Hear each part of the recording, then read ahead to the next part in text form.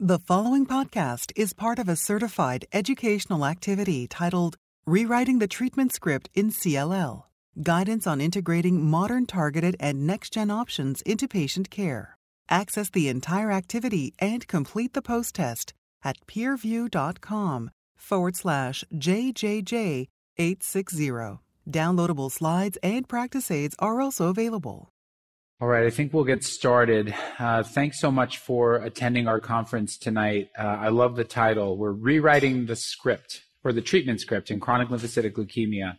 This is guidance on integrating modern, targeted, and next-gen options into patient care. Tonight's presentation includes some amazing panelists who were hand-selected for their expertise in chronic lymphocytic leukemia. I'm Anthony Mato from Memorial Sloan Kettering Cancer Center. I wasn't talking about myself, but I was talking about Catherine Coombs from UNC, Matt Davids from Dana-Farber, and Nicole Lamanna from Columbia. Here we have some information about targeted therapy. These are the FDA approvals and current status of several drugs for chronic lymphocytic leukemia. Right now, we have 2 BTK inhibitors that are approved for treating patients with CLL. Those include ibrutinib and acalabrutinib. We have another covalent BTK inhibitor, zanubrutinib, that's been studied extensively in the frontline and relapse setting. We have phase 3 data from the Sequoia trial. We have pirtobrutinib, which is a non-covalent BTK inhibitor, which is being studied in a phase 1-2 setting, as well as several randomized phase 3 trials. Venetoclax, a BCL2 inhibitor, is approved for CLL, and we have 2 PI3K inhibitors that are approved in the relapse refractory setting, idelalisib and duvelisib. Despite these advances, there's still important need for additional work to be done, and some of the evidence that's really helping to guide where the field needs to go is evidence that comes from real-world data. And I'll just highlight 2 data sets that came from the ASH 2021 meeting. One data set of over 3,000 patients really helped to identify an important gap in the way that we're performing prognostic testing. If you look at the NCCN guidelines or the IWCLL or many others, there's an important emphasis on the need to perform prognostic testing, IGHV testing, FISH testing, for all patients prior to the start of CLL-directed therapy. And this particular data set identified that more than 50% of patients did not have appropriate risk factor testing performed, and it was more commonly not done in vulnerable patient populations. And then in an independent data set from the Informed CLL, more information came out about the importance of prognostic testing, in particular how these results are interpreted. And I think it was quite interesting to note that for patients who actually had a deletion 17p or a TP53 mutation, over a third of those patients still did not receive what would be considered state-of-the-art therapy as per the NCCN recommendations. Essentially, in modern times, patients with a deletion 17p are still getting chemoimmunotherapy combinations in the country. That's a major problem. But even a more important problem is that the vast majority of patients who participated in this registry did not have appropriate prognostic testing performed. So there's a vast unknown prior to the start of CLL-directed therapy. So tonight we're calling this a master class, and you are all the students of this master class, and I'm going to share our agenda. Number one, we're going to discuss how innovative targeted therapy became the present of CLL. Present in terms of standard of care, and really change the way that all of us are managing our patients. The future is the second part of the presentation for CLL therapy, looking at novel combination therapy to sequential strategies.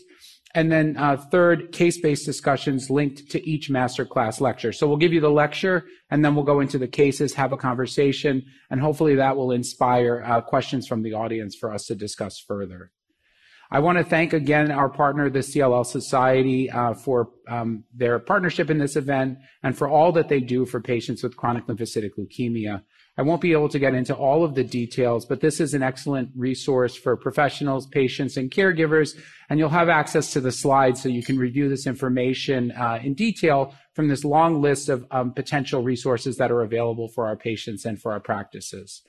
And without further ado, I'd like to introduce Dr. Matthew Davids, who is the Associate Professor of Medicine from Harvard Medical School, Director of Clinical Research for the Division of Lymphoma at the Dana-Farber Cancer Institute. Matt is going to be presenting a new script for managing CLL, choosing customized initial therapy with targeted agents. Matt, thank you very much. Thanks so much, Anthony, for the kind introduction. And I've been tasked with kind of bringing us up to speed on how we got to where we are in the present day in CLL with targeted therapies.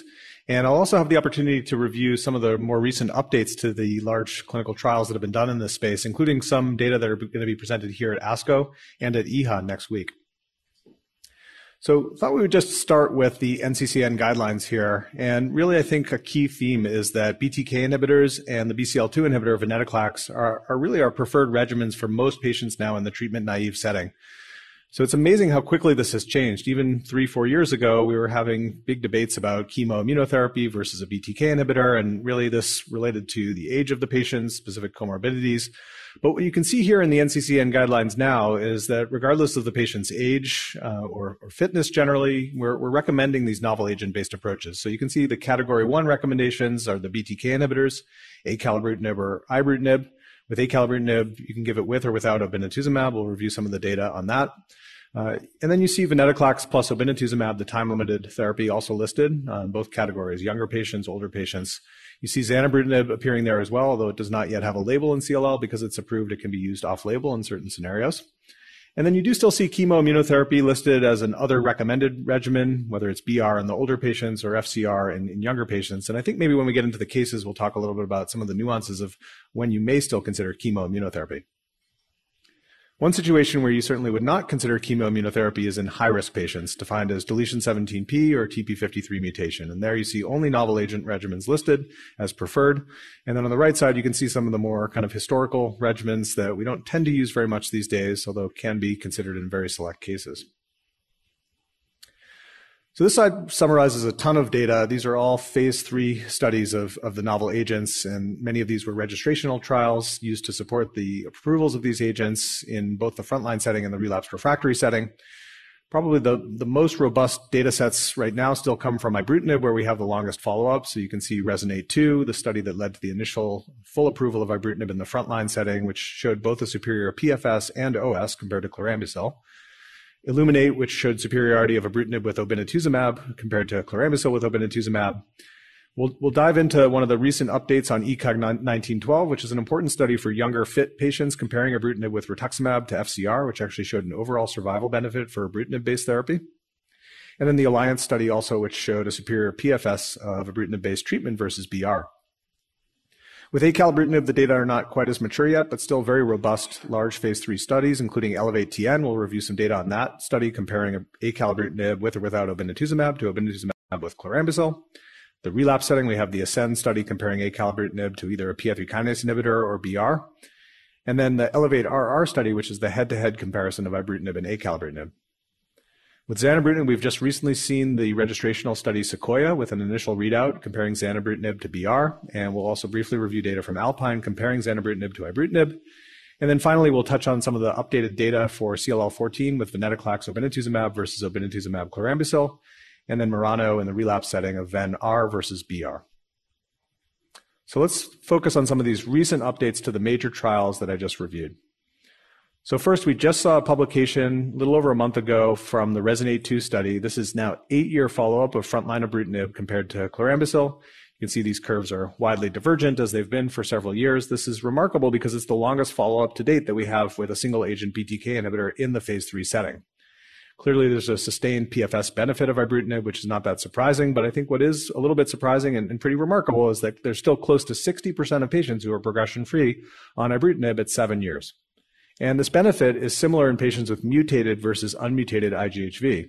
This is really unprecedented in the history of CLL, where with every chemoimmunotherapy regimen, unmutated IGHV patients always had shorter progression-free survival. So here we're seeing a drug that, at least when given continuously, can provide similar benefit even in those higher-risk patients with unmutated IGHV.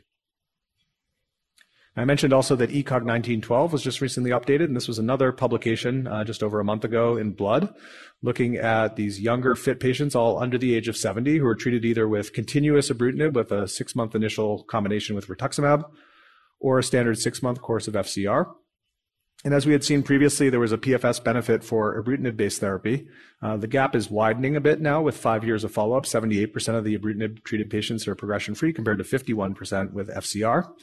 And importantly, as you see in the bullet at the bottom, the PFS benefit is now being observed both in IGHV unmutated as well as IGHV mutated subgroups. Previously, in the prior paper in New England Journal, IGHV mutated patients had equivalent PFS. So that's a pretty remarkable finding, and I think in the cases we might get into some of the nuances of why that's important.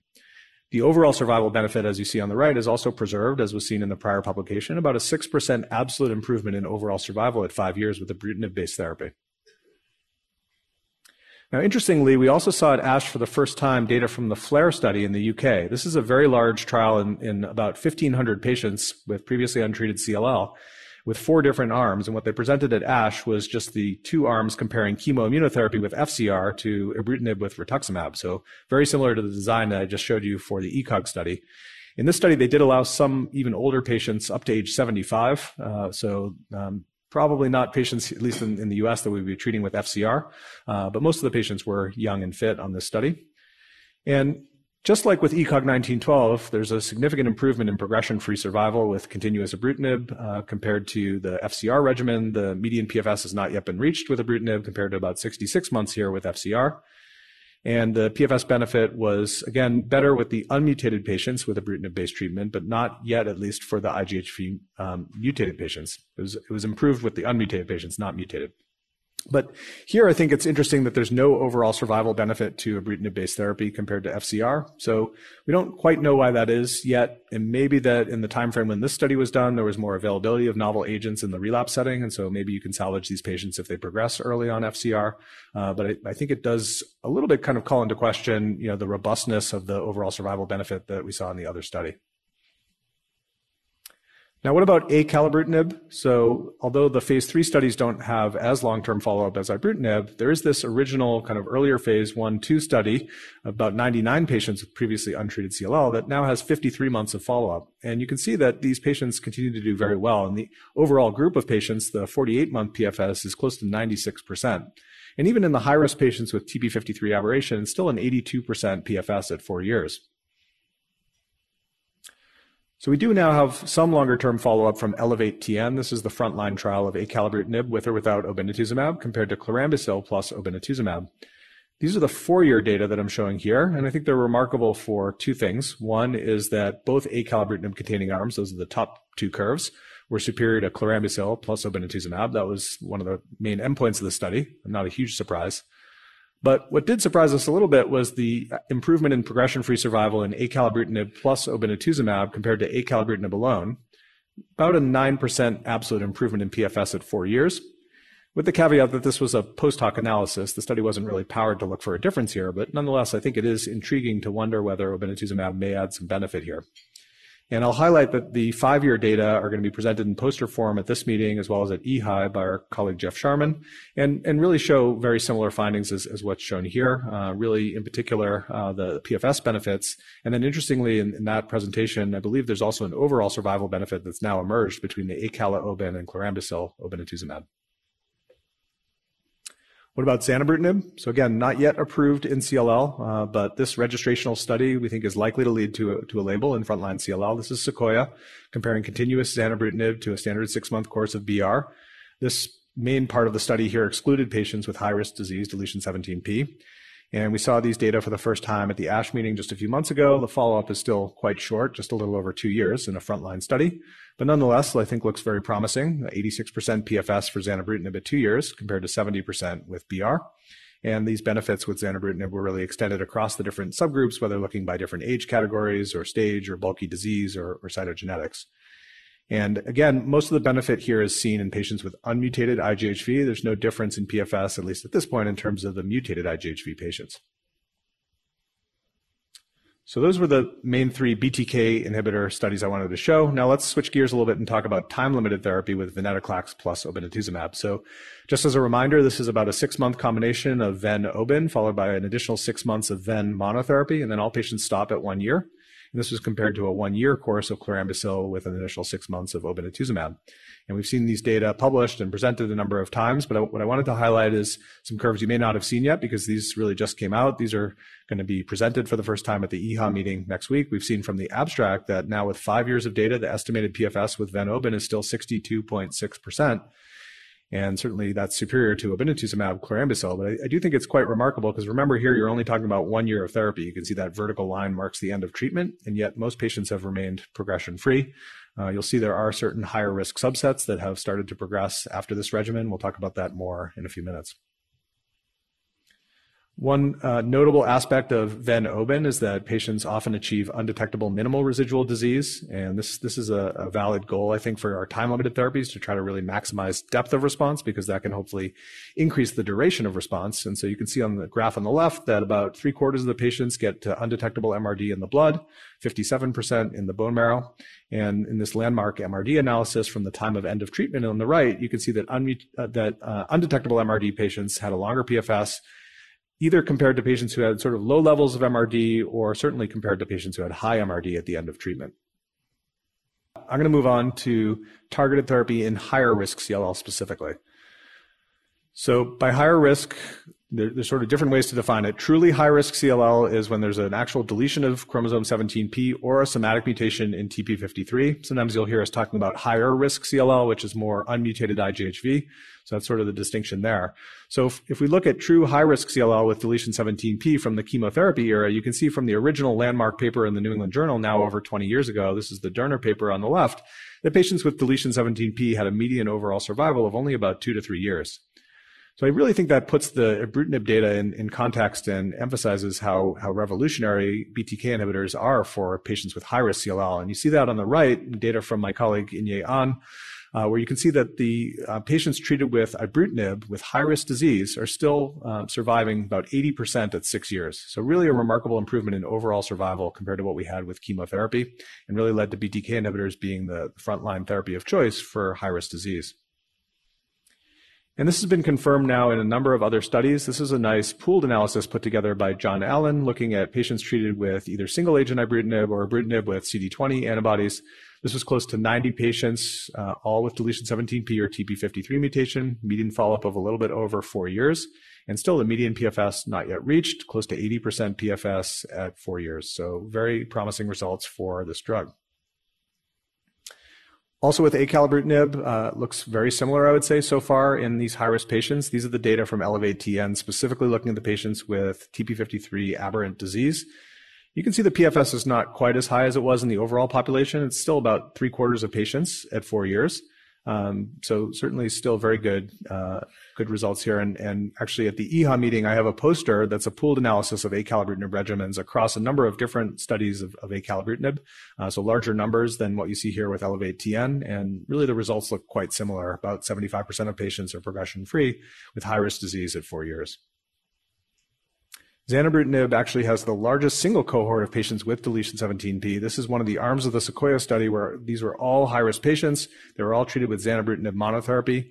The follow-up's still pretty short here, about 30 months, but the 24-month PFS is 89%. So this also looks to be an excellent option for these patients. Now, what about high-risk patients and time-limited treatment? So this is a little bit getting into higher versus high risk. So on the left is the higher risk patients. These are patients with unmutated IGHV, and those patients can still do well with ven-oben, although you do tend to see progression events a little bit sooner than patients with mutated IGHV. Median PFS for unmutated patients is in the range of about 57 months, whereas with mutated IGHV patients treated with ven-oben, there's no median that's been reached yet. And this difference is even more striking when you look on the right. These are the data from the 5-year PFS update that's going to be presented next week at EHA. And you can see those patients with deletion 17p, that's the kind of darker blue line. It dips down, a little bit faster than the rest of the patient population, particularly after the 12-month mark when the patients stop treatment. And so the median PFS for this group is around 4 years, which is certainly shorter than patients on continuous BTK inhibitor therapy, although we may get to this in the discussion. Remember, these patients have only had 1 year of treatment. And we do think that many of these patients could benefit from retreatment with venetoclax-based therapy, although we don't really have data yet to support that approach. There's a study that just launched called REVENGE, or REVENGE, retreatment with venetoclax plus obinutuzumab. It's going to hopefully help us to answer that question. All right, and then the last section that I'm going to cover is obviously a very important one for our patients, which is principles of safety management with the targeted agents. So this slide kind of really summarizes some of the key toxicities that we see with BTK inhibitors on the left and venetoclax on the right. So with BTK inhibitors, as most of you know, we have cardiovascular risks. There's the arthralgias, bleeding risks, hypertension, diarrhea. Infection, of course, is common across all the therapies we use in CLL.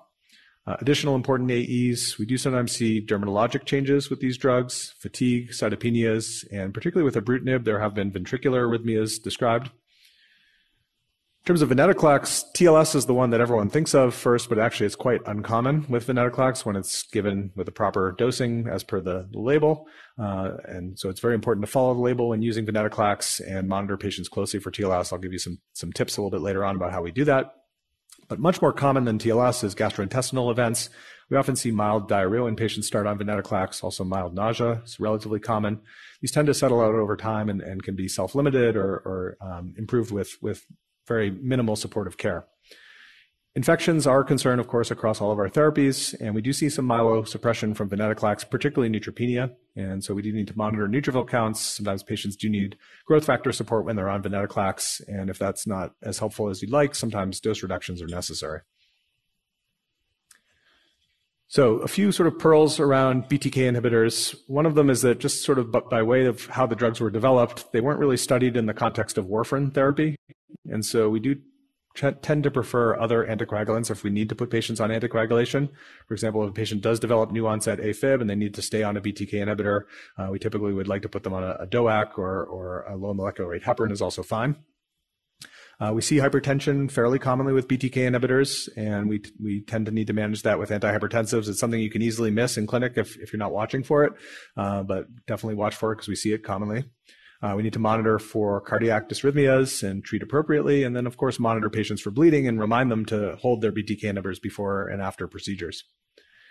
Certain toxicities like headaches are a little bit more common with particular drugs like acalabrutinib, typically are in the first couple months and can be managed with acetaminophen and caffeine.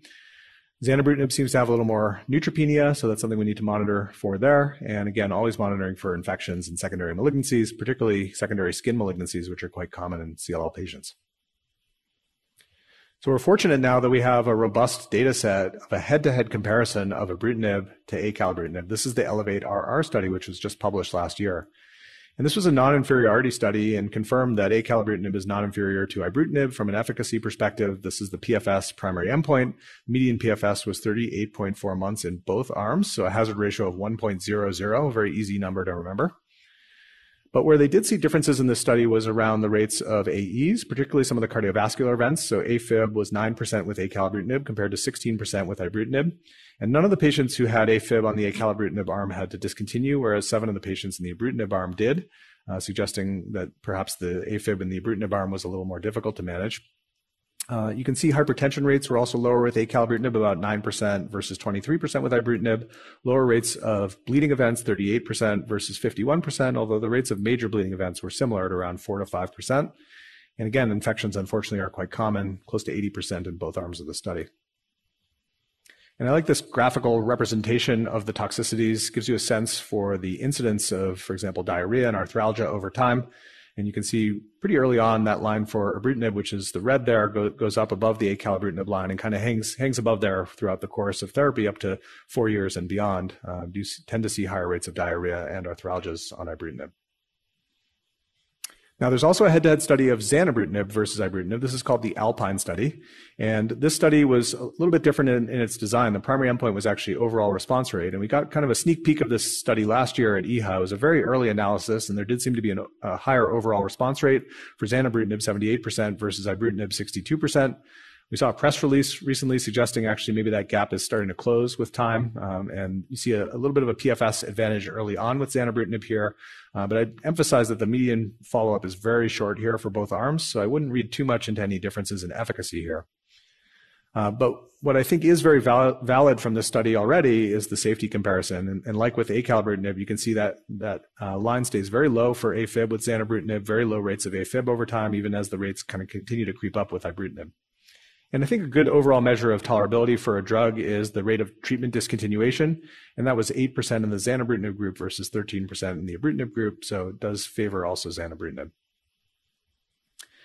With venetoclax, this was analysis that I helped to lead, looking across the early phase program of venetoclax development, about 350 patients, and we looked at sort of the timing of the onset of some of these toxicities.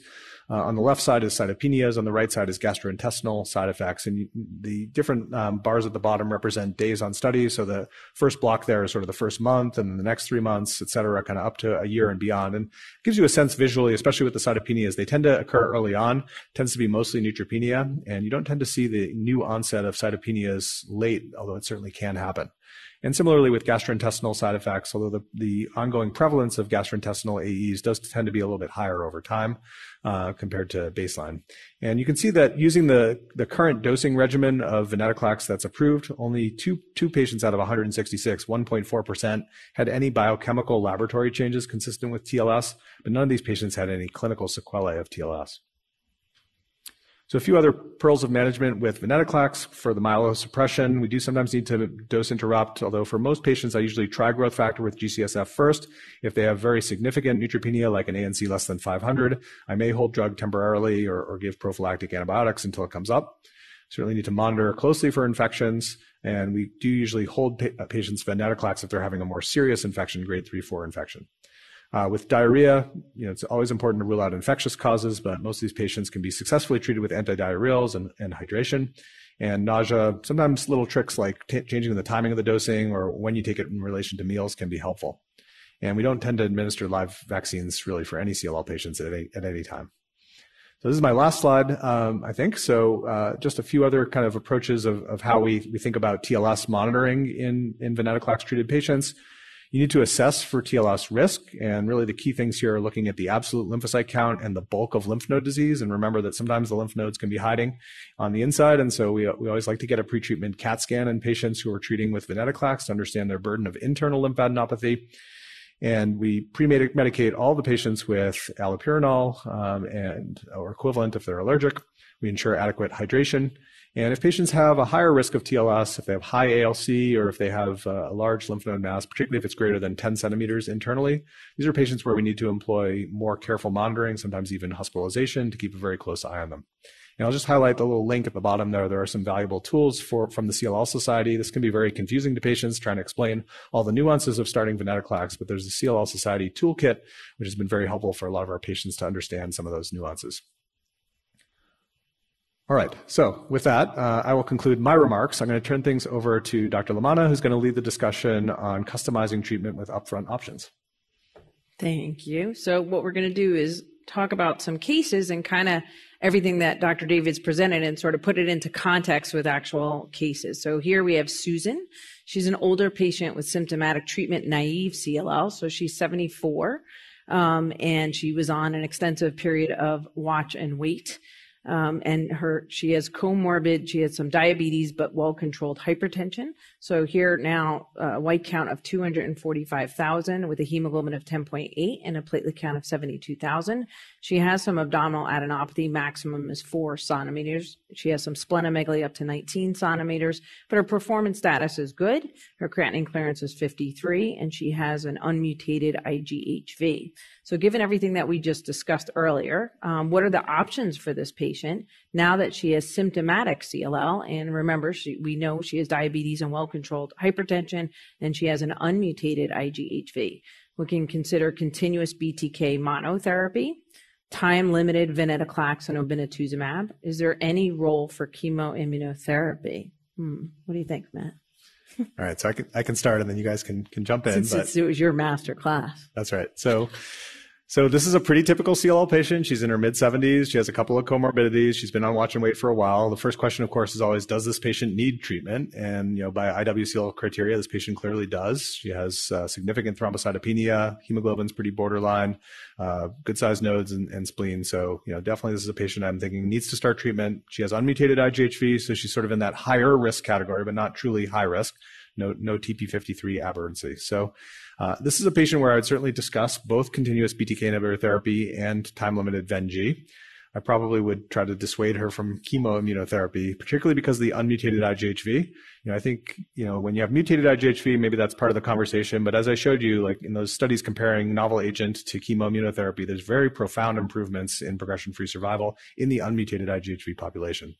So, a lot of this will then come down to what specific comorbidities does the patient have. She has some hypertension and diabetes, so those are sort of relatively contraindicated, certainly not absolute contraindications to BTK inhibitors. But, I'm kind of thinking venetoclax-based therapy might be a good option for this patient. It's time limited, and we don't have to worry about cardiovascular risks. But certainly if the patient wanted a continuous BTK inhibitor, I think that's very reasonable too. Yeah, fair enough. I mean, I think that, as you said, I think there are multiple options that you can consider for her. Both BTK and venetoclax are reasonable. It's a time-limited approach. You're going to discuss those pros and cons because clearly she's 74. What are her social circumstances for coming back and forth? Can she do that with a fixed duration? And so because I agree with you, clearly because she's unmutated, I think we'd avoid chemoimmunotherapy. And then you talk about that, risk-benefit of time-limited versus chronic continuous therapy. So both are definitely suitable options, I think, for her, depending upon her desires as well. And just to sort of reinforce what Dr. Davids went over earlier, obviously the evidence from those pivotal studies really show that the targeted agents over chemoimmunotherapy in older unfit individuals, and those are from the Alliance study, Illuminate, Elevate TN, the Sequoia, and CLL14. So all of them demonstrated a PFS benefit over more traditional chemoimmunotherapy for this patient, and particularly because, again, of her unmutated status. Again, I think we'd move away from chemoimmunotherapy, but both of these options are good also, as I said, for older fit individuals as well, and unfit individuals. And then let's move on. So what now if Susan had higher risk disease? So same individual, she's 74 years old, same blood counts, obviously same disease burden. She's unmutated, but now she has a TP53 mutation on NGS. So given what we talked about earlier, do the options change based on the presence of her TP53 mutation? Continuous BTK therapy versus time-limited therapy with venetoclax and obinutuzumab. Is there any role for chemoimmunotherapy? And hopefully we dissuaded that earlier. But should I throw that down the road? I'd be happy to tackle that question. So, I mean, things do change a bit when we have the presence of a TP53 mutation. I would even more strongly discourage chemoimmunotherapy. Patients perform just very horribly because they have a very short PFS and all of the toxicities. But, I think the balance tips a bit when you think about continuous BTKI versus time-limited VenG. And so from follow-up, as Matt already mentioned from the CLL14 trial, the patients with TP53 aberrations do have a shorter PFS when compared to other patients, but it's still not that bad in my view. It's 49 months, so a little over 4 years. So I personally do offer both of these therapies for my patients with TP53. I know there are some people with the viewpoint that continuous BTKI is the right answer. I think it does give the longest continuous PFS, but we are on an agent indefinitely that may come with chronic toxicities. And the other thing that I'll speak about in my portion of the lecture is that we can always retreat with VenG. I mean, what we don't have is a lot of information about PFS2. But, I think both are options. And I think it also, similar to the other case, comes down to patient preference. I think for patients who are really motivated to do a time-limited therapy, these are both options, but I certainly counsel my patients with TP53 that their PFS is likely going to be on the shorter end, but, still acceptable for some patients who are really looking for that time-limited approach. Fair enough. I think that's good. So absolutely. So I think they're effective in higher risk CLL. Continuous BTK appears, as you said, have a little bit more robust efficacy in the deletion 17p and TP53 CLL, but obviously still really good with VenG, right? So clearly way far better than what we did with chemoimmunotherapy. Now the overall survival of these patients is twice what it used to be on chemoimmunotherapy. So both are excellent options. And hopefully when we talk a little bit more about other oral combinations, maybe we could still offer time limited in those higher risk patients, but no role for chemoimmunotherapy whatsoever. Can I add one thing though to that Sure. point, just to kind of question a little bit what Matt presented? When we look at the BTK based data like that Allen paper, what we never ever see is that the same study population stratified by the TP53. So I'm just curious to the group, if we look at whatever trial or whatever compilation of patients stratified by P53 status, I would sort of argue you see those curves split as well with the BTK inhibitor-based therapy. So I'm not so sure the story is that different for one versus the other. And I do agree with Callie. I don't think the jury's out at all on that, because I think with VEN, you have to really think about PFS too when you factor in retreatment, and that probably makes the playing field even. So I think it's still a very wide open question at this time. Agreed. I think it's just that we have longer data with the BTK inhibitors in this setting, but as we gain more data with the time limited in our higher risk, I think that we'll be able to get a better sense of how that goes from PFS to then time to retreatment in their second PFS. So stay tuned for that. But again, no role for chemoimmunotherapy in the very, very high risk. Okay. So when we counsel patients on prognostic factors, I think, again, as alluded to early, really important to test for these prior to starting any therapy. If it's not tested at initial diagnosis, please make sure that you're testing prior to starting initial therapy so that, you can adequately select appropriate treatment regimens depending upon their IGHV status, or obviously whether or not they have high risk TP53 or a deletion 17p. So really, really important. And this is CLL Society. Again, there's a toolkit to also help and aid that for our patients. So no chemoimmunotherapy for TP53 or deletion 17p. Unmutated, again, we tend to move away again also from chemoimmunotherapy. And we're going to talk about the IGVH mutated with the more updated data from the ECOG 1912 study. So possible chemoimmunotherapy still, but we will talk about that updated data. So now, what about favorable risk disease? So again, same woman, 74 years old, same disease, but now she has a mutated IGHV. So favorable, she has diabetes and well-controlled hypertension. Recommendations, continuous BTK therapy versus time-limited VEN-G. Any role for chemoimmunotherapy? I can tackle that. Just to start, so 74 years old makes it a little bit easier for me because the debate about whether or not this patient could be cured with FCR is over once they kind of cross that age 70 time point. I don't think that this patient would be an FCR candidate. In 2022, I think the use of chemoimmunotherapy, even in a favorable risk younger patient, is diminishing over time. We all talk about it. None of us do it. If we added up all the FCRs we started in the last 5 years, it would probably be under 5 patients, except on a clinical trial, Matt. And so I think the role for chemo is quite insignificant here. I wouldn't give BR to an older patient. We've already seen the CLL10 data. So I think it boils down to the same conversation. It's probably a wash between continuous or the time limited, although I would argue the VEN-G seems to perform the best in this particular patient population. So if there was an argument for time limited, this patient would probably have the greatest potential outcome. Fair enough.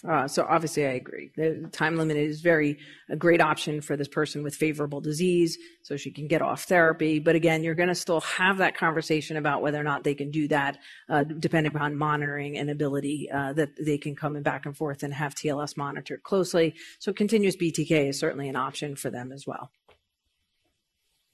And clearly, when we look about the goals of therapy in our patients with CLL, we have continuous BTK therapy. The goal of therapy is disease control, prolonged PFS, and this is independent from response or MRD, and then fixed duration venetoclax or obinutuzumab. So the goal of therapy, really disease eradication, prolonged PFS, and undetectable MRD as well. So obviously our therapies are a little bit different, but depending upon the goals of therapy and when you talk to your patients, they have these great options. And so you want to review these potential goals with them, of course, and empower their decision making. So very important. Now, what about age? We talked about it, that she was 74. As I'm getting older and got my 20-year member for ASCO, it doesn't seem so far away. But let's say you're 58 and you have symptomatic CLL and you have diabetes and well-controlled hypertension. Again, same disease characteristics, mutated, so favorable, continuous BTKI therapy, plus or minus an anti-CD20, time-limited venetoclax or obinutuzumab. Any role for chemoimmunotherapy in this younger mutated IGHV, given the data? Matt, I'm definitely throwing this to you. All right. So, this is still the one scenario where I think it's worth a discussion about chemoimmunotherapy, because with FCR, there's very long-term follow-up, sort of 12 to 15 years, suggesting that about 60% of patients with mutated IGHV will still be progression-free with that very long-term follow-up. And so for someone who's 58, who we want to hopefully get 3 decades more of life, we don't know for sure yet that we can get them 3 more decades of life with novel agents only. And so the idea, even if they're not functionally cured with FCR, of maybe getting them many years of remission before starting the clock with the novel agents, I think is very appealing for many patients. Now, of course, that needs to be counterbalanced with some of the risks of chemoimmunotherapy, particularly around cytopenias and infections. I think that's been particularly salient over the last couple of years with COVID-19. There's been a lot of hesitancy in using FCR. And then, of course, also the risk of secondary myeloid malignancies, which is important, although it's a low risk. And so, from the ECOG 1912 study that I showed you the update on, there have been 3 cases of MDS AML in those young patients. So it's 1.7% of that population. And if you look sort of across the board in CLL, there's a higher risk of MDS and AML, even in patients who are untreated. And it's something inherent about the disease, which is probably in the range of 1% or so. And so there is some increased risk of MDS AML with FCR, but I think it can be exaggerated sometimes. And so if you counsel your patient about that risk and they really like the idea of this short course, 6 months of therapy, I think it's a reasonable option to discuss. Fair enough. So clearly, this person obviously has multiple options to consider, and certainly, clearly the ECOG 1912 supports the ibrutinib data, but time-limited approach for a younger, fitter patient, of course, and getting off of therapy. Many of our younger patients really would like to have a time-limited approach to be off of therapy and not on continuous therapy. So certainly that, and the role for chemoimmunotherapy, although albeit as Anthony suggested, has been diminishing. This is certainly the area where we'll discuss that because they are younger, fit, and time limited, and can undergo some of the rigorous myelosuppression and some of the infectious complications that you can receive, of course, by having FCR therapy. But usually they're the ones who can do this. So certainly, I think it's a conversation. But now we have lots of options, and so many of our patients choose not to have chemoimmunotherapy, of course. And then, of course, the intriguing data with the update of the ECOG 1912 that recently was published, updated by Dr. Barr and team in Blood, is with the data regarding the mutated and the in FCR versus ibrutinib rituximab, now showing a slight difference in the curve in the mutated subset. And so again, this brings up, the role of chemoimmunotherapy even in the younger, fitter, mutated patients, which is traditionally what we talk to them about, and still offer that as an option. But clearly now the curves, there's a little difference even in the favorable with ibrutinib rituximab over FCR. Anybody want to comment on that as well? I'd love to throw in a few comments. Sure. So yeah, I really shy away from chemoimmunotherapy even in the mutated patients. Number one, I do think it cures some patients, but I would actually disagree about the risk of therapy-related myeloid neoplasm. So it was 2% in E1912, but we don't have that mature follow-up. And so when you get a TMN from an alkylator, the median time for onset is 5 to 7 years. So, every study is different, but I think we still could see more events. It is very hard to quote, and a lot of it depends on how well these patients are followed.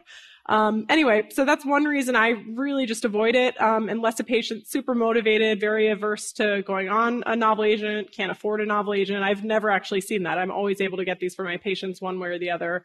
And then I'll say, at least with E1912, I'm not that impressed with the plateau, but, because it's already dipping below 60%, with only, this many years of follow-up. So I think we'll see, but it's something I avoid. Fair enough. I do want to mention though, and obviously as we go through other studies, we shouldn't undermine the toxicities of the targeted therapies as well. I think some of the GIVE and some of the other studies, show that there's reasonable infectious and other cancers that develop with other therapies. And so we need to keep that in mind. And then again, the CLL Society, we thank them again for all the resources that can help inform our patients and others. So please, please use that, website if you want to refer patients or yourself to get up-to-date information and for toolkits and things that could be helpful when patients are embarking on their journey. So I'm going to turn it over to Dr. Coombs. And she's going to talk about next generation strategies, novel combinations, and cellular therapy. All right, thank you. So I'll be speaking on the future of CLL, and I am excited to first speak about novel combinations. And so we've seen from Dr. David's presentation that continuous BTKI in addition to venetoclax with obinutuzumab lead to excellent outcomes. However, we can always do better for our patients. So a number of novel first-line combination strategies have been developed. So one big category is chemoimmunotherapy-based. There have really been phenomenal outcomes of combining ibrutinib with chemo regimens, such as the IFCG regimen or the IFCR regimen, and this I plus G followed by IFCG regimen. But due to the toxicities that are a huge concern for me, albeit rare, our main focus is actually on these chemotherapy-free regimens. And so a ton of data on I plus V that I'll be discussing, in addition to a number of triplets of ibrutinib with Ven-Obi, and then these newer generation BTKIs with Ven-Obi.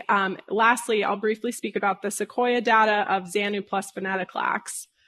So there is a wealth of clinical rationale for combining BTKIs with BCL2. So this first came from preclinical evidence of synergy, but we can also see it in our patients. These drugs work in different ways, and so continuous BTKIs can work phenomenally well for bulky lymphadenopathy. However, they don't clear the marrow very well. However, venetoclax does that. And so in addition to that, there's also these largely non-overlapping toxicity profiles. And so these agents, in theory, could be very safely administered together, though, of course, we do still see toxicities.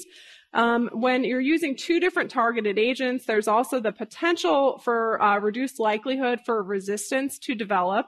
And because of these deep responses that can be achieved, there is a potential for highly effective time-limited therapy. So the first study I'll discuss is the phase 2 Captivate trial.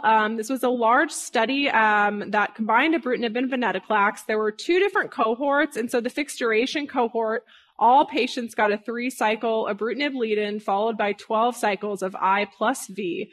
There was also this separate MRD-guided cohort, and following those 15 cycles, there was an MRD-guided randomization where patients with confirmed undetectable MRD were randomized to either placebo or ibrutinib. Notably, this was a very strict definition of undetectable MRD, so patients had to be negative by both peripheral blood and bone marrow on 2 or more assessments 3 or more months apart. For patients not meeting this definition, they fell into this other cohort and were randomized to either continuous ibrutinib or continuous I plus V. Here we get a look at the best undetectable MRD rates from this Captivate trial, and we can see very high rates of undetectable MRD for all patients, including those with high-risk features. Dialing into these higher risk patients, we can see high rates of MRD, including in those with the TP53 mutation or Del17P, though there's a curious discrepancy between peripheral blood and marrow testing with a lower rate of MRD clearance in the bone marrow, though this is only in 29 patients. The unmutated patients perform phenomenally well on this regimen, achieving rates of 90% undetectable MRD in the blood, 80% in the marrow. So looking at the PFS curves, we see also very high rates of progression-free survival. The one exception is that the patients with Del17P do have a bit more in the way of progression events. However, at the 2-year mark, 85% of them still remain progression-free, demonstrating that this is really an effective regimen for all sorts of CLL, but the TP53 patients do have a bit more in the way of relapse. The GLOW trial came out at EHA last year, and so this is actually now a randomized trial of the I plus V regimen against chlorambucil and obinutuzumab. The huge difference between this study and Captivate is that this was conducted in an older or unfit patient population, so patients either had to be 65 years or older, or if they were younger, they had to have a higher cumulative illness rating score or a depressed creatinine clearance. Captivate was under 70. And so I would just take this as the unfit or older population. Nonetheless, ibrutinib plus venetoclax had a vastly superior progression-free survival. It reduced the risk of progression or death by 78% compared to obinutuzumab and chlorambucil. Additionally, I plus V had higher rates of CR and CRI, both by IRC and investigator assessment. There were a lot of really nice MRD correlatives to this trial, and so they assessed MRD both in the peripheral blood and the bone marrow by looking at the 10 to the minus 4, which is kind of the traditional level that's been looked at, but also 10 to the minus 5. And so the key findings from this slide are that over half of patients on the I+V regimen attained MRD negativity, and there was very high correlation between peripheral blood and bone marrow. Also, of the patients that did attain MRD negativity, the great majority of them did at the 10 to the minus 5 level. Contrasting the other regimen, obinutuzumab and chlorambucil, number one, there's quite a bit of a discrepancy between the rate of MRD clearance between peripheral blood and marrow. This has been seen in a number of other studies of anti-CD20 drugs, which are very effective at clearing the peripheral blood, but less so the marrow. And we also see on these chlorambucil treated patients that only about half of them are getting to that really low level of MRD to the 10 to the minus 5 level. Another interesting study that's been published recently is the CLL2 GIVE trial. And so this was solely conducted in patients with that highest risk CLL with del17P and or TP53 mutation. 41 patients were enrolled, and this was a time-limited approach with ibrutinib, venetoclax, and obinutuzumab. And then patients had the option of continuing maintenance ibrutinib if they did not attain a deep response. They met their primary efficacy outcome, which was a 58.5% rate of CR. And at final restaging, 78% of patients in the peripheral blood and 66% in the bone marrow had undetectable MRD. The PFS rates at 2 years are really excellent for this high-risk population at 95%. The OS rate was also 95% at 2 years. So now we'll move into some novel triplets. And so this study was led by Dr. Davids, looking at time-limited acalabrutinib with venetoclax and obinutuzumab. And this study showed very excellent levels of response, both by traditional IWCLL response, but especially by bone marrow MRD assessments. We see increasing rates of CR, CRI with subsequent cycles. And the other really nice finding is that the rates of CR and undetectable MRD with this regimen were similar regardless of TP53 and IGHV mutation status. The MAGIC trial is one I'm really looking forward to. This was named after Matthew, Anthony, and then Jeff Sharman, who's not here. It's going to be a large phase 3 study of about 750 patients that'll test a new combination of acalabrutinib with venetoclax in the phase 3 setting compared to traditional venetoclax obinutuzumab. The one caveat to the VenG arm is that actually there's a built-in MRD assessment. So among patients who are MRD positive, they continue venetoclax for another 12 months. Those who are negative stop. And then there's a similar endpoint within the AV arm at the 14-month mark. Those who are positive continue A+V, and those who are undetectable stop. All patients will end therapy at 24 months, and then the primary endpoint here will be PFS. And this maybe could bring in a new standard of care if positive. The next very active combination is zanubrutinib with venetoclax, and this was Arm D of that Sequoia trial that Dr. Davids had presented. This is a planned cohort of 80 patients. However, at ASH in December, we got a look at the first 36 evaluable patients. Of these patients, the overall response rate was 97%.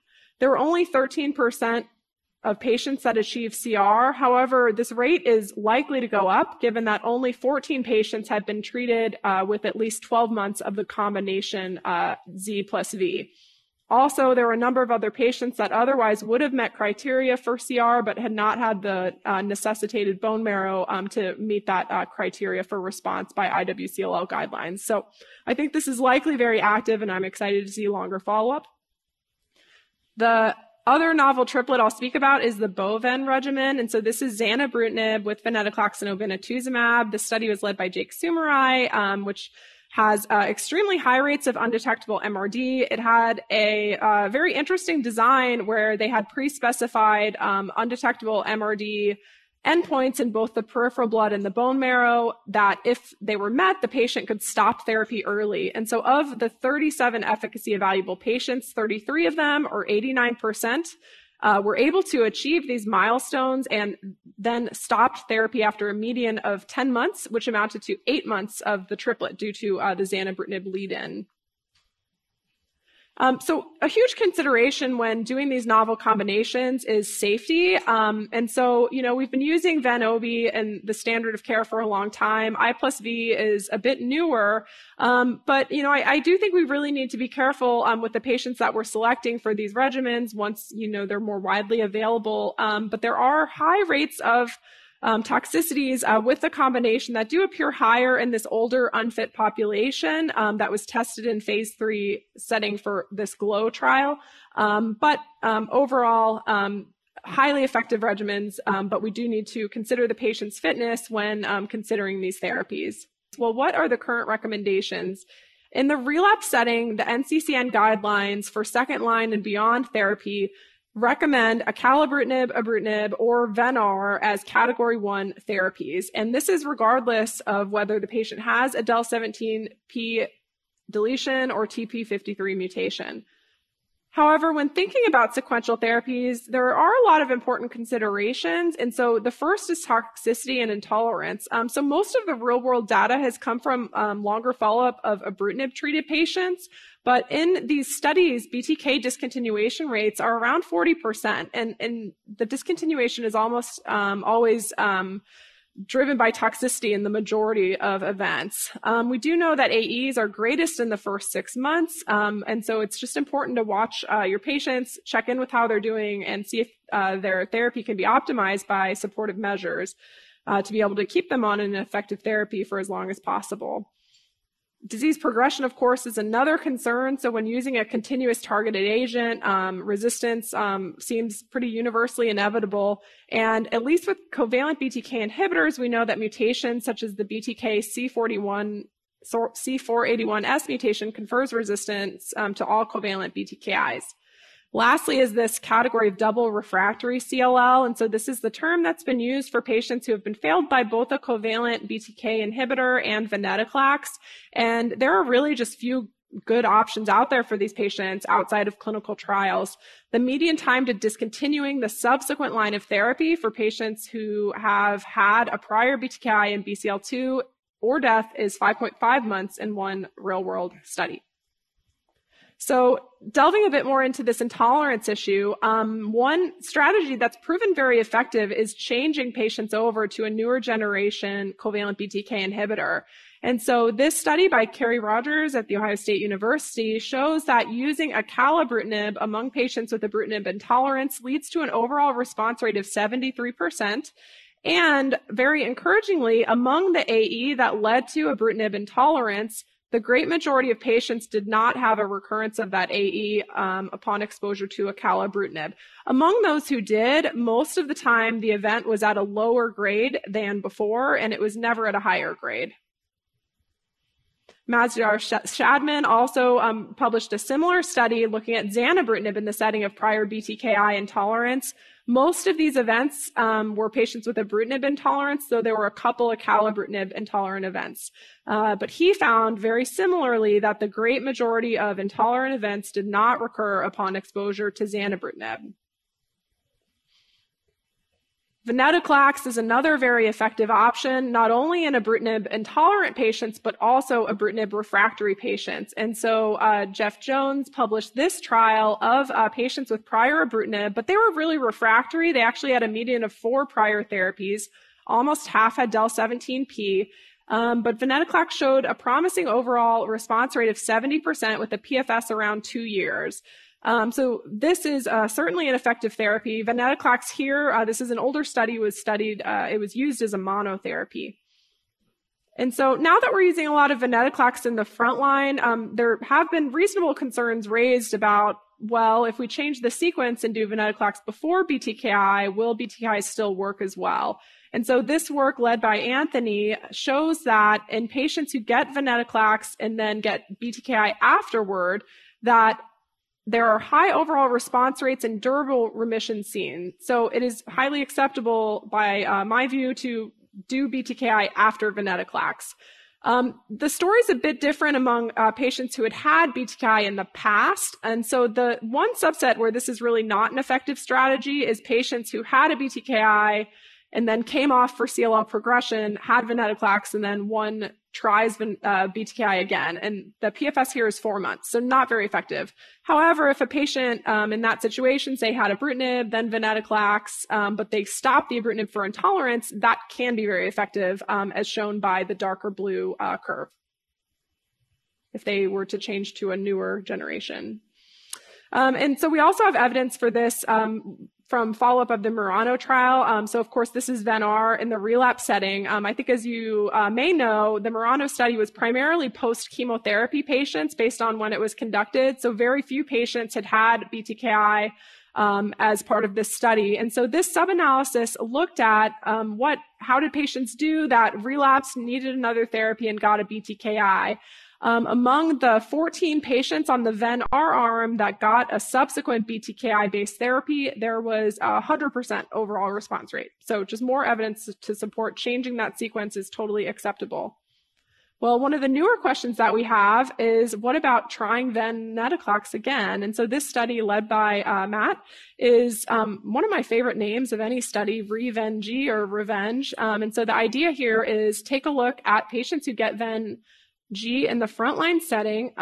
Patients do have to have a minimum of 1 year of progression-free period following their therapy, and then they get treated with Ven-G again. It's split between 2 cohorts. And so the first cohort is patients who have a pretty good remission, meaning 2 years or greater, and they get the standard 12 cycles. So 1 year total of venetoclax. Cohort 2 is those patients who had a suboptimal remission of 1 to 2 years since their last dose of the fixed duration Ven-G. And those patients get 6 cycles of the Ven-G combination followed by 18 cycles of Ven monotherapy. So the next class of drugs that I think has brought a lot of excitement in the field are non-covalent BTK inhibitors. So ibrutinib, acalabrutinib, zanubrutinib, all of those require wild-type C481 to form their covalent bond and have their optimal activity. And so when that residue is mutated, these drugs really don't work. You can't switch from one to the other. So pirtobrutinib is a newer non-covalent or reversible BTK inhibitor that binds at a site completely distinct from this residue. So whether it's mutated or not, the drug should be able to inhibit this important target. Anthony presented updated data from the Bruin phase 1/2 trial of pirtobrutinib. This analysis specifically focused on patients who had had a prior BTK inhibitor. This was 252 patients, so just a huge cohort. The waterfall plot shows almost everyone had reduction in their lymph node size. Using IWCLL criteria, the overall response rate was 68%, and responses were seen really regardless of whether the prior BTKI was discontinued due to progression, which was 3/4 of these patients, toxicity, the other quarter, or regardless of other prior therapies. Additionally, the presence or absence of this BTK C481 mutation was not predictive of pirtobrutinib benefit. Nemtabrutinib is another non-covalent BTK inhibitor that has demonstrated robust and durable responses. And so Jen Woyak presented the updated data from its trial. They had 38 patients with CLL and SLL that were efficacy evaluable at the recommended phase 2 dose of 65 milligrams daily. And they found a 58% overall response rate, so another interesting drug to follow. The last class of therapies I'll discuss are cellular therapies, specifically CAR T cells. We got a recent publication from the Transcend CLL 004 trial. This is using Lysocell, and it was a pretty heavily pretreated population. So patients had to either be failed by or ineligible for BTKI, have high-risk disease, meaning failed 2 or more prior therapies, or standard risk disease failing 3 or more. And the overall response rate was 82%, and a very impressive rate of CR, 45% of patients achieved CR, and that was typically within a month or 2. Looking at the PFS from this trial, the median PFS was 18 months, and then among this very high-risk group, double refractory patients, they had a median PFS of 13 months, which clearly represents an advance over our current standard of care options. So with that, I will hand the baton over to Anthony to talk about our cases. Great presentation, Callie. I actually learned some new things from that, so wonderful job. I'm going to talk about some cases now that are exploring the new combinations and the next-gen agents. And I think I'll start the first case with you, given that you just lectured to us on this topic. So this is a 55-year-old patient named Jonathan who presents with symptomatic treatment-naive CLL who has high-risk features. There's symptomatic BER IWCLL criteria, no major medical comorbidities, including normal renal function. In terms of the baseline characteristics, the white count is 95,000, the hemoglobin is 10.8, and the platelets are 72. They're unmutated for IGHV. They have a complex karyotype. They have a TP53 mutation by next generation sequencing, and the patient is walking in the door sort of asking the question about time-limited options. They've heard all this great data. They are adamant about not being on CLL-directed therapy indefinitely until progression, and so they're thinking about how do I stop at some point in time. So maybe you can just give us an overview. We sort of have talked about the continuous BTK inhibitors versus time-limited VenG, and then kind of weave in the role for the novel targeted therapies. How do we approach this young guy who wants to stop? Yeah.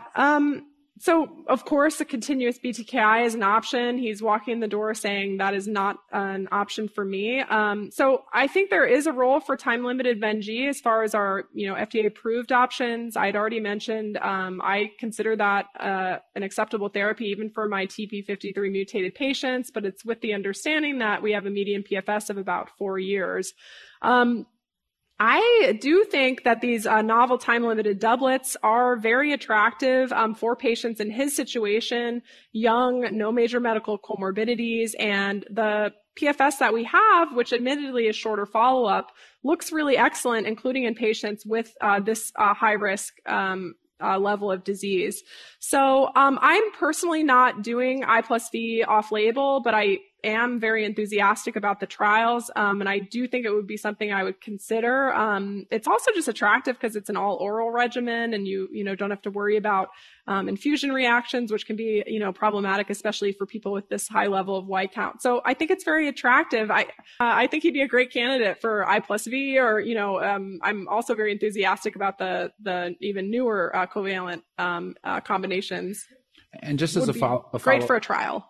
Yes, exactly. Of course, a clinical trial. Just as a follow-up to Matt or Nicole, one thing that kind of struck me when I was looking at the data that Callie presented was that there was not a single slide yet that compelled me that a patient like this would absolutely benefit from a triplet novel combo over a doublet novel combo. Either of you guys want to agree or disagree and comment? Yeah, I can start. I mean, I agree with that we don't have data on that question yet. We will hopefully at some point for the CL311 study. So this is a randomized trial we haven't talked about comparing AVO to AV as a doublet, also with chemoimmunotherapy in there. It's probably going to still be a while till that study reads out, but to me, that's probably the most informative about doublet versus triplet. Yeah, I do. I think we need to figure out who really a triplet would benefit over a doublet. And I don't think we really know that yet, so.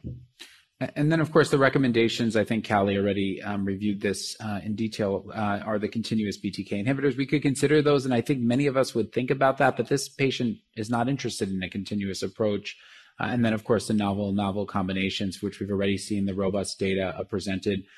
Most of the data have come from the ibrutinib plus venetoclax combination, but certainly interesting acalabrutinib-based data we saw and zanubrutinib-based data as well. Okay, so now I want to change the story a little bit. Now this patient's similar age, similar disease presentation with a similar typo that we've pointed out already in terms of their ALC difference, and they're ultra high risk, but now they're presenting with significant comorbidities. This patient has atrial fibrillation. Let's assume that they also have hypertension, and the patient is still adamant about having a time-limited option for the management of his disease. Thoughts about replacement of a next-generation BTK inhibitor for ibrutinib, and can you truly counsel the patient, maybe I'll start off with Nicole, can you truly counsel the patient that those risks, cardiovascular, recurrence of AFib, hypertension, so on and so forth, are diminished enough that it's worth the acceptable risk? Yeah, no, I mean, I think this is an important question because we deal with this. I mean, he's young, but we deal with this in our older patient population as well. So clearly, this is where, when I'm thinking about if they have significant cardiovascular risks, then I'm thinking about a second generation. But certainly for somebody who wants a time-limited approach, then you could think about that as well. So, because then they would benefit by coming off therapy. So if you're thinking about a next generation BTK plus venetoclax, then they would be off of therapy for a year. Doesn't mean they couldn't potentially have risks that could happen during that year of therapy, but that's one option. And certainly, of course, venetoclax obinutuzumab is certainly an option as well, because that then sort of you go around the cardiovascular risk factors altogether. But you have to talk about as Callie had noted, you got to talk about the differences of the PFS might be a little bit shorter, perhaps with Ven-G versus oral combination. So if you're going to do a BTK in this individual, I would do a next generation, and then I would kind of think of a time-limited approach, or Ven-G, but talk about the fact that the PFS might be a little bit shorter as well. And then, Matt, as a quick follow-up, just to help us generalize your AVO data, would a patient like this who had a significant cardiovascular history be eligible for that particular study? Yeah, I mean, we were fairly liberal with the entry criteria. I mean, patients could not have had a serious cardiac event, I think, within 6 months of starting on study. But if they had a more remote cardiovascular history, and even if they had a history of AFib, they would be eligible. That being said, we probably only had a couple patients like that on our study. So I think there's still some questions there. Great. So you can see the recommendations here, what we discussed, including the selection of next generation BTK inhibitor based therapy, as well as whether or not we could consider those next gen therapies incorporated into a Ven based time limited option. We've heard a lot about that data from Callie, so I don't want to spend any more on that. Matt, just one quick comment to you, since we're self-advertising a lot tonight for the MAGIC trial. Can you just sort of explain that trial one more time and sort of whether or not this patient would be a good fit for that study? Yeah, so I think this patient would be a good fit. You know, again, the cardiovascular issues make me a little more concerned about the potential of being randomized to a BTK inhibitor arm, but because it's a second generation BTK inhibitor, we do know from the head-to-head studies, at least with single agent, that there's lower cardiovascular risks. And so, yeah, I think this would be a good candidate for the trial, and will help to understand sort of head-to-head whether Ven-Oben, you know, how that stacks up to a BTK inhibitor in combination with venetoclax. Wonderful. So this is Mark. He's an older patient, 68. Has symptomatic CLL, and he's relapsing after a fixed duration therapy, unmutated for IGHV, has some comorbidities, including hypertension and COPD. And just give you a little bit more information on the treatment history. So pretreatment CT scans were initially performed to assess the burden of lymphadenopathy, and TLS risk was assessed. The patient was initially treated with Ven-G. So this is sort of getting at the question about how successful is venetoclax obinutuzumab as a time-limited therapy when thinking about next options. So they achieved a remission after 1 year of treatment, so they got the whole year of venetoclax without an issue. And then 3 years later, they returned to the clinic with progressive lymphadenopathy and night sweats. And so this is kind of, I'm going to throw this back to Callie, this is kind of the age-old debate. The patient is is BTK inhibitor naive, but we also have venetoclax rechallenge on the table. How would you sort that out for this patient, and what would you actually do? Well, I think they're both reasonable options. I think something that would be important for me is how did he do on the venetoclax? And if he tolerated it well, I would be very much in favor with rechallenge, ideally in the setting of Dr. David's study. But, you know, if he, say, had a lot of toxicity, which I don't find that often, aside from the neutropenia, which I find is usually manageable, I also think it would be fully acceptable to put him on a covalent BTKI. So what would you actually do? I'd rechallenge with Ben. And then, Nicole, would you rechallenge, yes or no? And then if you do, question is, you know, informed consent in practice often allows us to share data with patients about how successful we think something might work. What data would you quote for success or failure for Ven retreatment based on what we have right now? Yeah, I mean, obviously our best data really comes from the Murano study in terms of, although that's the relapse setting, but certainly there's more data for rechallenge with venetoclax in that setting. Clearly one concern, although again, hopefully this will be addressed by Matt's study, is if the remission duration was much shorter. So if he, relapsed within a year, completing therapy, I'd be a little bit more hesitant in that setting, and certainly a clinical trial would be warranted in that. And I probably would, outside of a clinical trial, would offer a BTK. But certainly retreatment, I think, of ven is reasonable if they've had a long response duration. And there's no reason, if there's no other more, comorbidities or something new with regards to how we handled the Ven-G in the first place, that you could certainly re-challenge. But that's where most of the data comes from, because those individuals certainly now a nice subset of those small have been re-challenged, and certainly many of them have gone back into remission. So that's encouraging, but we need longer follow-up on the retreatment for sure. So in terms of the recommendations, we've discussed either selecting a covalent BTK inhibitor as a standard option. I think there's at least good retrospective data to support that sequence, or venetoclax retreatment. And I think the debate is out. Certainly the prospective data from the REVENGE study and others will be very helpful to sort that question out. Matt, when will we see that data presented? No, I'm just kidding. It just now we're going to talk about Mark again. What if he progresses on second-line BTK inhibitor? So here's the case. You see the treatment history, Ven-G followed by progression 3 years after end of therapy. So this patient then goes on to a covalent BTK inhibitor. They get acalabrutinib, but progresses again 2 years later. So this really gets to the patient population that Callie was defining. This is a double refractory patient. They've been exposed to two different classes, BTK inhibitor and venetoclax. We don't think that those would be a great option. The data from John Seymour suggests a poor outcome for this patient with standard of care. So there's a laundry list there. Start with Matt on this case. You want to talk to us a little bit about what you would do for this particular patient? Yeah, these are some of the most challenging patients that we're seeing now. This is sort of a whole new area of high-risk CLL, even irrespective of TP53 status. And this is clearly a patient I'd try to get on a clinical trial. We've had some great results with the non-covalent BTK inhibitor trials, so that might be sort of a top priority. If there's a CAR T study, that's also very appealing.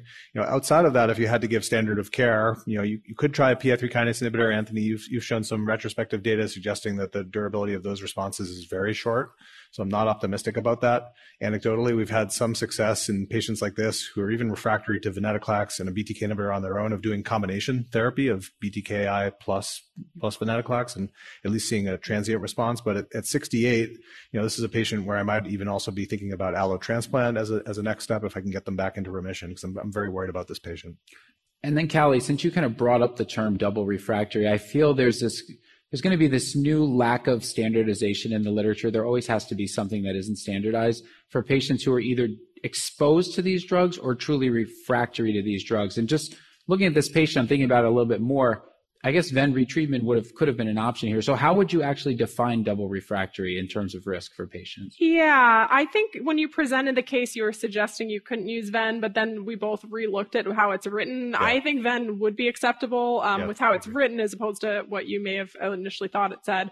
I think refractory should be defined as someone who progresses on therapy or has just a very unacceptable remission. So what's that cutoff? I don't know, 6 months or a year. Yeah. Matt, what's your cutoff? We can probably 1 year. Yeah. Okay, Nicole? Yeah, agreed. Okay. 6 months. I would say even 6 months. I think they might do okay with ven monotherapy. I certainly wouldn't give them time limited again. I wouldn't be super enthusiastic about it, but I think it might lead to some response. I don't know. And then Matt, in the world where we have CAR T and Pirto available to this guy, how would you make that recommendation? Because that's kind of where we're going to go next. Yeah, I mean, I would say that although the response rates have been quite good with pirtobrutinib, if you look specifically at the subset of patients in that study with double refractory disease like this patient, the median PFS, correct me if I'm wrong, it's about 18 months or so. It was exactly the median PFS essentially, or very close to what you gave us from the CAR T data. It's sort of a very similar. No, CAR T, I know it's 13 months, 13, but yeah. Same range. They're both small numbers of patients. Yeah. Right. The thing though is that with CAR T, like we do expect there may be some patients with very long remissions because of sort of the immunologic effects of CAR T. We don't have very long-term follow-up. So that is kind of one appealing aspect of CAR T, but we just have such little data on CAR T and CLL. It's hard to know. I will say, just to jump in there, obviously totally agree. And the thing that I regret not going into a bit more is CAR Ts are pretty toxic. So I do think that's where for an older patient, pirtobrutinib would be very attractive. It has almost no grade 3 or higher events. The rate of discontinuation among the 600 some patients, including the B-cell NHLs from the phase 1/2 trial, was 1%. So only 6 patients discontinued. So, I think there are probably equal-ish based on what we know, but I think Proto probably wins from toxicity. But maybe if he were younger without comorbidities, CAR T might be more attractive due to this potential for a longer-term response. But, that only happens in a minority of patients. And then to Nicole, we're sort of living in this world where we're getting a lot of guidance from regulatory bodies. The FDA recently came down pretty hard against the class of PI3K. We still have them available. How do they fit into your practice? How would you use them in 2022? Yeah, no, I mean, I still think there's obviously some real efficacy with that class, and I think that we still need them. So I think it would be wrong to get rid of PI3 kinase inhibitors altogether, because certainly, as you've seen, that some of these patients blow through all of these different types of options, and sometimes we can use some of them as bridging opportunities from one therapy to even another clinical trial. So it's important to have all available different classes of therapies for our patients. And I can flip what Callie just said and go, well, maybe we should give that older 68 CAR T first, because we can't give it to him if he's much, much older. That might be more problematic, and then go to a non-covalent. But you could see you could do more than one thing, because you would be concerned about the toxicity of CAR T in a 68-year-old, let alone if he was 75.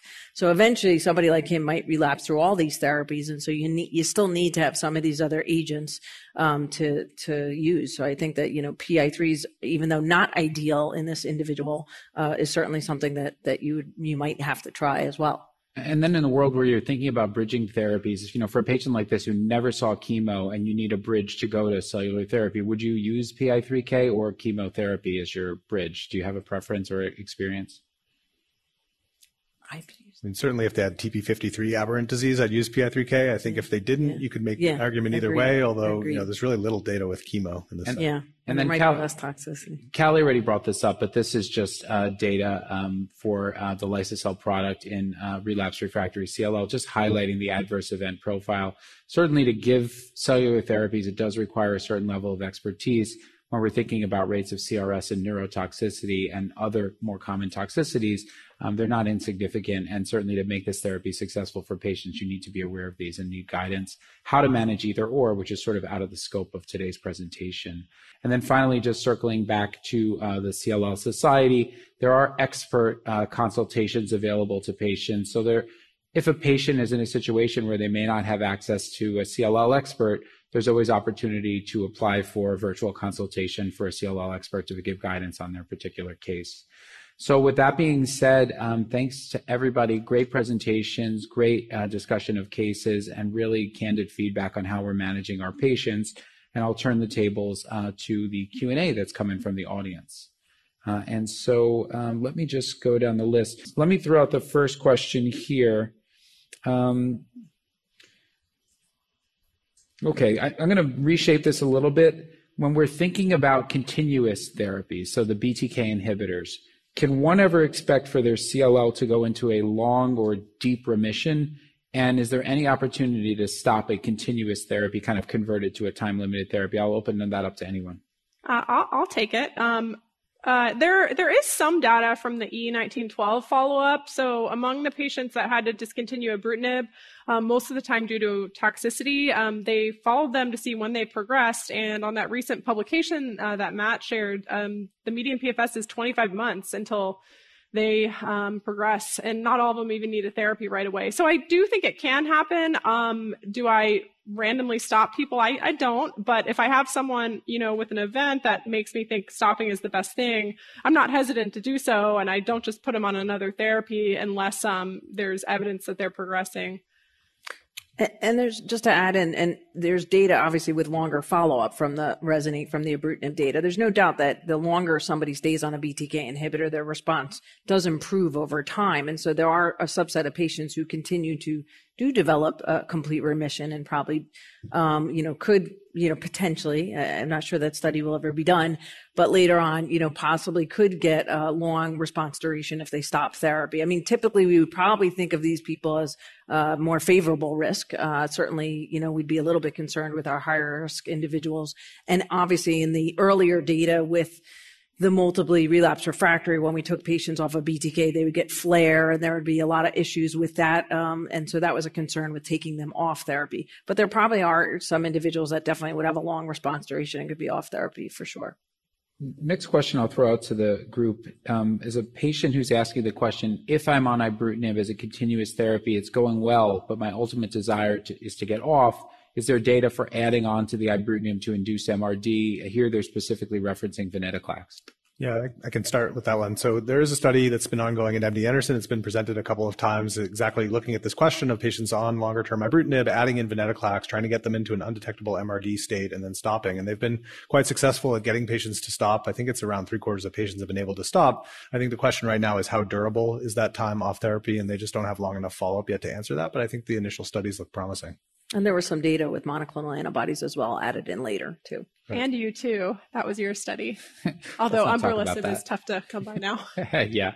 No, but I do think all of these studies bring up the concept of add-on approaches to convert potential suboptimal responders to deeper responders and then stop. You two work just fine, and the venetoclax strategy seems to work fine as well. Okay, this is a tougher question. What's new and exciting for patients with PLC gamma 2 mutations? And then just add on to that, from your experiences, are the non-covalents a good fit for that patient population? Anyone, please weigh in. This is a tough one. Yeah, I mean, I personally, I don't think we ever did the sub-analysis from the Bruin trial, but I can say at least one of my own personal patients did have a PLC gamma 2. I was reluctant to put him on the study, and he responded really well. So it can happen. I will say it doesn't make total logical sense to me, but I've seen responses. I don't think they've been enumerated from the phase 1/2 trial. There aren't that many people with the PLC gamma 2. You may know more than me, but I'm not hesitant to put them on non-covalents because I've seen it work. And in my patient situation, we had no other options. The only thing I can say is there was a small subset of patients who had both BTK and PLC gamma 2 mutations, and that did not appear to impact the overall response rate. Matt, any speculation why that might be? Is it a subclone question or? Yeah. It could be. I mean, most of the time these mutations are not 100% penetrant, right, and there's variation. So you may be getting response in some of the cells that don't have that mutation, sure, but yeah, it's hard to know. Okay, another question, a sequencing question. Here you're going to have to patch together a lot of data sets to answer this. If you're thinking about two potential sequences, continuous BTK to venetoclax time limited or ven time limited to continuous BTK, is there any data to support which approach would be best for patients from a efficacy perspective or PFS? Okay, silence means no. I agree. I don't certainly no prospective data. I was about, yeah. I don't even think there's really any retrospective. Very little. So I agree with you guys. Let's see.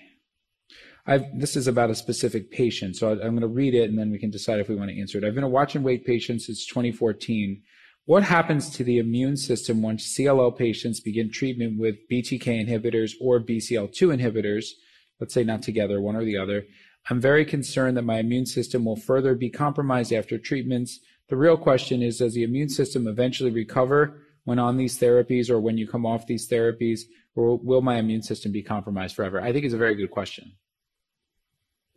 Anybody want to tackle? Nicole, you want to start? We talk about the fact that that if we treat patients with, who need active treatment for their CLL, that certainly while they're on therapy, that the therapy itself can make their immune system worse, or that their infectious complications can increase. And certainly with chemoimmunotherapy, we used to see this. And then after they were done with chemoimmunotherapy, their immune system was better, improved. But I think that it's a fair question that even though we'd like to say, for instance, there's no doubt with some of the studies, particularly with chronic continuous BTK inhibitors, there's still about a 20 to 30% infectious complications for sure. That's chronic continuous therapy, of course. And of course, even with time-limited therapy, you can have, with venetoclax, you can have infectious complications. We hope to believe that when you're off of therapy, that your immune system will be improved. But I gotta say, I don't know that that's entirely true. And maybe you guys can, but I think that, I think it's a concern. There's no doubt. So I always tell my CLL patients that whether if they're on chronic therapy or they're getting time-limited therapy, that the infections can still occur, and that's something we need to monitor for even when they're done with therapy, and that we need to manage accordingly. So now, obviously, you have the addition of the the CD20 monoclonal antibody, and clearly that there's an issue there. But we'll have to see with the oral combinations if that's different in a time-limited approach, and will the infectious complications still be the same when they're further off of that time-limited approach with the orals. But my concern is that they'll still have infectious complications, and we just need more data. Matt, go ahead. Oh, yeah, I don't know if there's a ton of data, but I believe at least there's one study that I think does speak to perhaps being off therapy could improve the overall immune health, which is, and there may be more than this, but the one that came to mind is from Israel looking at COVID vaccine responses. And so the people with the absolute lowest rate of response were those who were on active therapy. The medium response was untreated CLL, but the people actually with the highest rate of antibody production was off therapy and in remission. And I don't remember how they define that, but I don't know. That gave me some optimism that maybe people who are off therapy for a while, at least in the context of making antibodies to vaccines, may have some hope. I don't know if anyone else. There definitely was some studies also, they're small, looking about immune reconstitution, but what we're talking about is, does that translate into clinical frequency of infection? And I think our data is just limited. Very good point. And the other interesting data that have emerged over the last couple of years is that even patients with MBL, monoclonal B-cell lymphocytosis, a precursor to CLL, have high rates of infection compared to the general population. So they have a tiny burden of disease, and yet they still have immune dysfunction. So I think it's still kind of controversial. If you're getting patients with CLL into remission, logically, it makes sense if they have less disease burden, they should be at a lower risk of infection. But I'm not totally sure that's true, especially based on the MBL experience. And thank you so much for the questions. Thank you so much for the speakers for giving us excellent presentations. And thank you so much for being here tonight. This activity is certified by Medical Learning Institute, Incorporated. This activity is developed with our educational partners, PVI, Peerview Institute for Medical Education, and the CLL Society. Remember to download the slides and practice aids. Thank you for listening. Download materials and complete the post-test for instant credit at peerview.com/JJJ860. This activity is supported by independent educational grants from AbbVie, AstraZeneca, and Pharmacyclics LLC, an AbbVie company, and Janssen Biotech Incorporated, administered by Janssen Scientific Affairs LLC.